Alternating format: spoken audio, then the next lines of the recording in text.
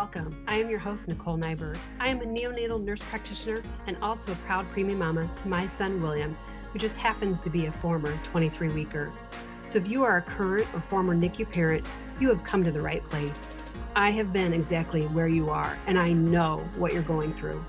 We will be discussing all things related to the neonatal intensive care unit for preterm and term infants, as well as some of the emotions and struggles parents endure along the way in the NICU and beyond. So tune in and get ready to become educated and empowered. This is the Empowering NICU Parents podcast. While I make every effort to broadcast correct and up-to-date information, medicine is constantly evolving and advancing, and I continue to learn new things each day. Every NICU baby and their journey is different, and every institution varies in their practices as well. So please, always consult your obstetrician and your infant's physician for any medical issues or concerns. I am presenting from my personal experience and knowledge. My opinions do not represent that of my employers.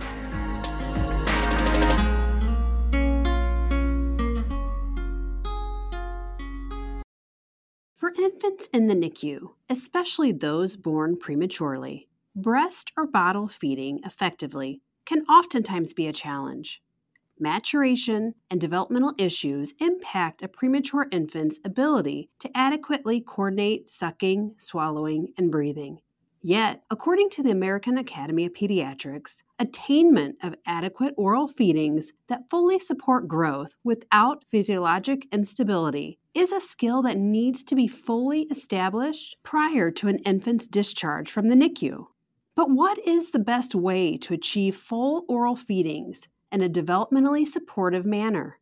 Today, we review cue-based feeding programs and why there has been a recent shift in the paradigm to move away from volume-driven feedings in the NICU. I discuss what places NICU infants, especially those born prematurely, at an increased risk for oral aversion, and how we as caregivers and parents can minimize the risk. I discuss the benefits of cue-based feedings, including how it promotes a more positive feeding experience for the infant and caregiver, its ability to support an infant's neurodevelopment, as well as the findings from some recent research studies. If you are a clinician and curious about implementing a cue-based feeding program into your NICU, then stay tuned to hear all of the potential benefits. And for my parents who are listening, you will learn how beneficial it is to learn your infant's behavioral cues, which will ultimately support your infant's development in the NICU and at home. You will not want to miss it, so stay tuned. This episode of our podcast is sponsored by Solly Baby. I have to let you know about Solly Baby and their incredibly comfortable baby wraps. The baby wraps are hip healthy certified, so you can hold your baby close to you for hours without pinching or straining your shoulders and back. They are made of a lightweight and silky soft material and evenly distribute your baby's weight across your upper body. The Solly Baby Wrap was named Best Wrap by New York Times Wirecutter magazine, and they have also been worn and are loved by some of Hollywood's most beloved mamas and mom and dads just like you. Comfortably tuck your baby in and head to the store, care for your other children, or go to the park with ease, all while keeping your baby safely snuggled right up against your chest. See why this wrap was selected as the top gift pick for moms by Vogue and has been featured all over the web and in print from Parents Magazine, Martha Stewart, and The Today Show. Check it out, plus Solly Baby's super soft, lightweight, and adorable sleep gowns, sleepers, swaddles, knotted hats, and crib sheets in simple classic patterns at empoweringnicuparents.com/Solly. That's empoweringnicuparents.com/SOLLY. Or find the link in our show notes. I know there are a lot of tips I love to give new NICU parents, but one of my favorite bits of advice is to always celebrate every milestone your baby or babies achieve during their NICU journey. If you have not figured it out already, you will quickly learn that your NICU baby is incredibly strong and resilient. The milestones they conquer each and every day will absolutely amaze you. Do not miss out on celebrating and capturing one single milestone along your baby's journey with our NICU milestone cards. We have a collection of 26 milestone cards that are unique, colorful, and gender neutral to help you capture every one of your baby's milestones during their time in the NICU. Each card has a place for you to write the date your baby surpassed that particular milestone so you will never forget it. I so wish I had beautiful milestone cards to see each achievement my son William surpassed, from opening his eyes to no longer being on phototherapy, being weaned off the ventilator, to taking his first bottle, and yes, eventually graduating from the NICU. Go and grab your baby's set of downloadable milestone cards at empoweringnicuparents.com/NICU products, or find the link in our show notes. Now back to the episode. Premature infants face several short and long-term health consequences due to their preterm delivery. In regards to their ability to adequately breast and bottle feed, preterm infants are unable to effectively orally feed due to their inability to coordinate sucking, swallowing, and breathing. The ability to coordinate these reflexes is a neurodevelopmental skill that does not begin to develop until infants are 32 to 34 weeks corrected. Infants fed orally prior to this gestation are at an increased risk for coughing, gagging, aspiration, and apneic and/or bradycardic episodes, with or without oxygen desaturations. But attainment of adequate oral feedings that support adequate growth without respiratory compromise is a skill that needs to be established prior to an infant getting discharged safely from the NICU, according to the American Academy of Pediatrics. Additionally, infants in the NICU, but especially preterm infants, are at an increased risk for oral feeding issues. The feeding difficulties are multifactorial and may stem from the negative sensory experiences in the NICU, which may include intubation, nasal and/or oral gastric tubes, suctioning, and poorly timed feeding experiences. Not only do the feeding issues often prolong the infant's length of stay, but it also increases their risk for readmission after discharge secondary to poor feeding. And sadly, studies have shown that infants with feeding difficulties are at a higher risk for negative cognitive and motor outcomes in the first year of life. When premature infants are initially introduced to feeding by mouth in the NICU, their motor and sensory neural pathways are developing. As Altemeyer and Phillips stated, maturation and developmental issues in premature infants do affect oral feeding success, since only 53% of brain cortical volume is present at 34 weeks gestation, right as they are beginning to attempt oral feeds, which I think we often forget, since a 34-weeker appears fully developed and is just small. But we must remember that their brains are still pruning and adapting based on their individual experiences. Any stress that is brought on during feedings may alter the sensory motor pathways in the brain and adversely affect the infant's ability and desire to orally feed. The newborn's brain is capable of making both temporary and permanent changes to the strength and number of its synaptic neuronal connections. With neuroplasticity, the adaptations are based on the influence and interaction upon sensory input from different stimuli, environmental factors, and the infant's unique experiences, whether they are positive or negative. So while an infant is in the NICU, both functional and dysfunctional synapses are being pruned based on the infant's experiences. Keeping all of this in mind, it is imperative that all efforts are made to minimize the negative NICU experiences to reduce subsequent impairment and disability, and this includes an infant's feeding experience. To minimize the risks for oral aversion, the foundation and the initiation of optimal oral feedings should be done in a developmentally appropriate manner.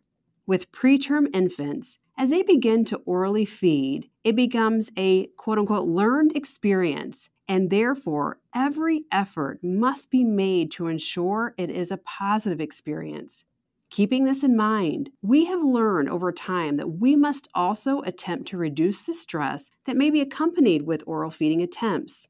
The caregiver must attempt to create a safe, effective, nurturing, and pleasurable feeding experience for premature infants. A major component of the effort to bring about a pleasant and non-stressful feeding experience for the infant is the shift in paradigm to move away from a volume-based culture to implementation of a cue-based feeding approach. Now, back when I started working in the NICU, which crazily is over 20 years ago, I was initially trained in the culture of focusing on an empty bottle while feeding our little ones, regardless of how it got in. Sadly, it makes me cringe now, but we would twist the bottle or move the nipple in and out of the mouth, whatever we needed to do to get the baby to finish the bottle. The nurses who were able to get the poor feeders to eat, or those who could, quote unquote, get more in, were the more accomplished nurses. As Shaker states, the focus was more on increasing intake or volume rather than enhancing the quality of each feeding attempt. Within this culture, a successful feeding attempt was judged based on the volume of intake rather than mindfulness of the infant's nonverbal cues or physiological distress. According to Mary Coughlin from Caring Essentials, with the focus on volume, it can result in prolonged oral feeding times that may interfere with sleep. Proper sleep has the potential to optimize neurosensory and motor development, growth, brain plasticity, learning, and memory, which all in turn contribute to a foundation for successful feeding. With volume-driven feeding, the nurse or caregiver will often push beyond some of the known infant stop signs of either disengagement or even worse, their signs of stress. And unfortunately, if the volume-driven feeding method is then taught to parents, it does not allow the parents to learn the infant's behavioral signs and can often lead to oral aversion. It is a challenging task for a preterm infant to attempt an oral feeding. As I always try to explain to parents, it's just like us adults attempting to run a marathon without proper training. Taking that into consideration, as I previously mentioned, infants often display physiologic stress during and after feeding attempts, like an increased rate of breathing or increased work of breathing, heart rate drops, apnea episodes, and oxygen desaturations. The caregiver who is feeding the infant must pay close attention to any of these variations, which are indicative that the infant is under stress. Preterm infants actively communicate through their behaviors, which help to guide the caregiver accordingly. It is necessary for the caregiver to understand and pay close attention to where the infant is on the cusp of becoming stressed. The infant's communication should guide the initiation, timing, the need for necessary pauses, or whether or not the feeding attempt should be discontinued altogether. The caregiver must reflect and choose interventions that not only support the infant, but that also respect their limits. As Shaker spoke about in her 2013 paper, this co-regulated approach is guided by the infant and may change moment to moment. With co-regulation, the caregiver anticipates the infant's needs throughout the feeding, responds accordingly, and ultimately creates a positive infant-guided feeding approach. Although the volume of intake is an important measure reflective of discharge readiness, it must be considered contextually alongside the infant's development, gestational age, and quality of each feeding attempt. The quality of the feeding trumps the quantity ingested. Therefore, individualized interventions like non-nutritive sucking and developmental care have been shown to be effective to support the transition from gavage or tube feedings to independent oral feeding. Because at the core of it, developmentally supportive care is based on the caregiver being able to interpret the infant's behaviors and to proceed accordingly for each individual infant. Cue-based feeding is an approach in which the caregiver determines how and when an infant expects to be fed based on their behavioral cues and signals. Since NICU nurses care for infants for extended periods of time, especially if the unit utilizes primary nursing care, they are in an ideal position to identify cue-based feeding behaviors. The cue-based feeding methods are typically nurse-driven, which also allows for increased autonomy over traditional feeding protocols, leading to an increased sense of empowerment. Some of the common infant cues the caregiver should monitor for include arousal, moaning, fussing, relaxed facial expression, eyes fully open, bringing hands to their mouth, grasping, brooding, or attempts to suck on a pacifier finger all demonstrate hunger cues and readiness to feed. One of the cue-based feeding programs, infant-driven feeding, or IDF, is a validated, research-based, structured feeding method that standardizes neonatal cue-based feedings and matches the neurodevelopmental stage of the preterm infant. It is a developmentally supportive and neuroprotective program that has been shown to reduce the length of time from initiation of oral feeds to full PO or oral feeds and decrease the NICU length of stay. It consists of 3 behavioral assessments that are based on a numeric scale and include evaluations for feeding readiness, measurement of the quality of the feeding, and caregiver technique guide. The caregiver starts by assessing the infant's appearance and behavior prior to the feeding. Since we know that state, organization, and ingestive behaviors are regulated by the same autonomic nervous system, it makes sense that the infant's appearance and state are great predictors in feeding readiness. The quality of feed is also evaluated by assessing the suck, swallow, breathe pattern and the physiologic markers of feeding quality. Finally, the caregiver support portion tracks techniques which facilitate the infant's quality of the nipple feeding. The goal is to make feeding more consistent with developmentally appropriate feeding practices. Additionally, the IDF method involves the family early on to seamlessly transition the family from NICU care to home care for more successful long-term feeding practices. With the infant-driven feeding program, there is a specific chapter that is also dedicated to breastfeeding, and studies have shown that breastfeeding rates improved with the implementation of the IDF program. Educating staff and parents about infant cues, both stable and stressful cues, are the foundation to successful and developmental appropriate care. By implementing a validated tool, it promotes consistency in assessing readiness and caregiver techniques, which minimize oral aversion and ultimately encourage a positive feeding experience in the NICU and beyond. But you may be wondering, what does the research show? Well, in a 2021 study, Thomas et al. Studied the implementation of cue-based feeding and found that its implementation supports best practices by demonstrating patient-centeredness based on earlier attainment of full oral feedings, decreased length of stay, and increased parental involvement. They also mentioned that it enhanced the nursing staff's empowerment to take the lead as patient advocates in infant feeding practices. A 2022 study by Samani et al. Found that behavioral cue-based feeding in premature infants demonstrated multiple positive outcomes, including weight gain, fewer oxygen desaturations, and a decreased need to use the gavage tube. They recommended that implementation of a feeding protocol based on a close observation and a true understanding of the infant's behavioral cues should be utilized. They recommended that implementation of a feeding program based on close observation and a true understanding of the infant's behavioral cues should be utilized.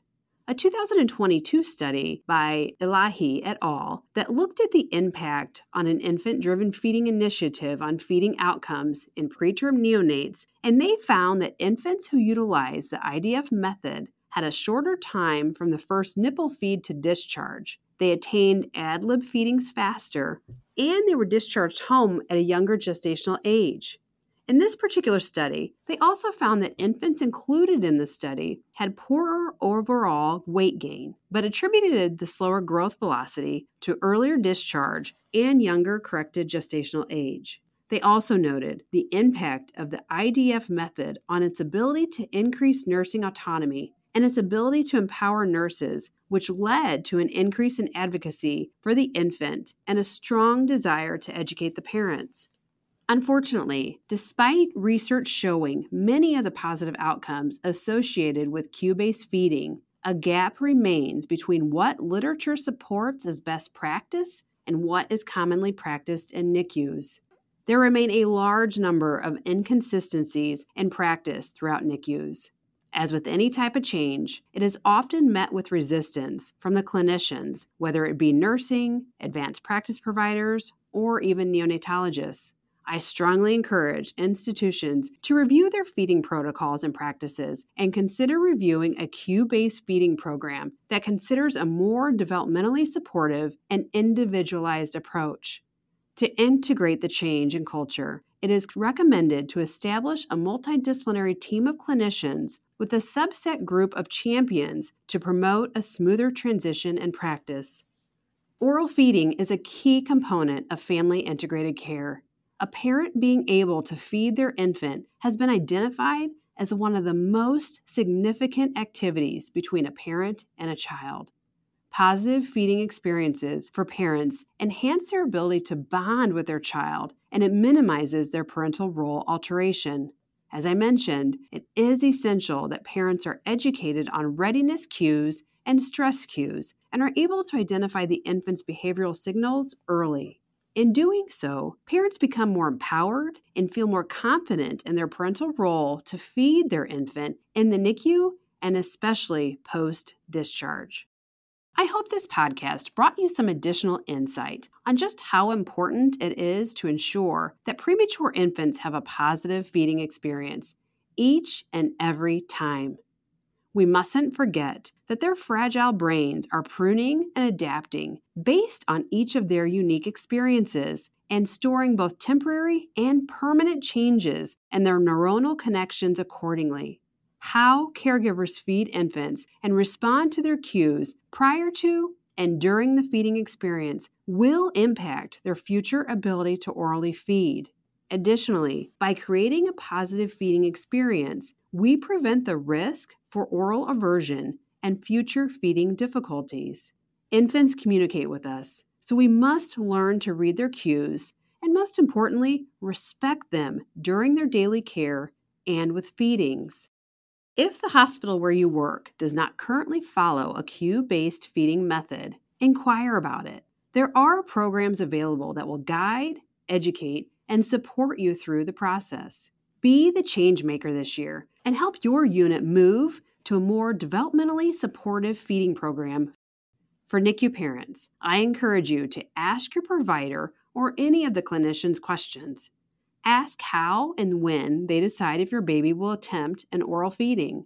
Believe me, I know that you want your baby home with you, and oftentimes it is their inability to finish feedings that can keep them in the NICU longer. And yes, it's tempting to push past their stop signs and proceed with the feedings because they may in fact finish the bottle. But ultimately, it is not what is best for your baby. So be patient and follow their cues, because it will be so much better for them and you in the long run. Next time, we will be speaking with a guest from Dr. Brown's Medical, who is an expert on the infant-driven feeding program. So make sure you subscribe to our podcast so you will not miss out. For show notes and links mentioned in the episode, as well as references, head to empoweringnicuparents.com/episode 45. As always, please consider sharing this episode with anyone who may gain some value from it. Until next time, thank you for tuning in to the Empowering NICU Parents podcast, and have an amazing day. Remember, once empowered with knowledge, you have the ability to change the course. Thank you for tuning in to another episode of the Empowering NICU Parents podcast. For the show notes and any links mentioned in the episode, head to empoweringnicuparents.com. I would love to hear more from you on the topics you want to hear, so make sure you let me know in the comments section. Please take a moment to subscribe to our podcast so you never miss an episode, and consider leaving a rating. 5 stars would be awesome so we can help other NICU families. Remember, if you have any questions or concerns with your NICU baby, please consult their medical care team. Until next time, friends. Bye.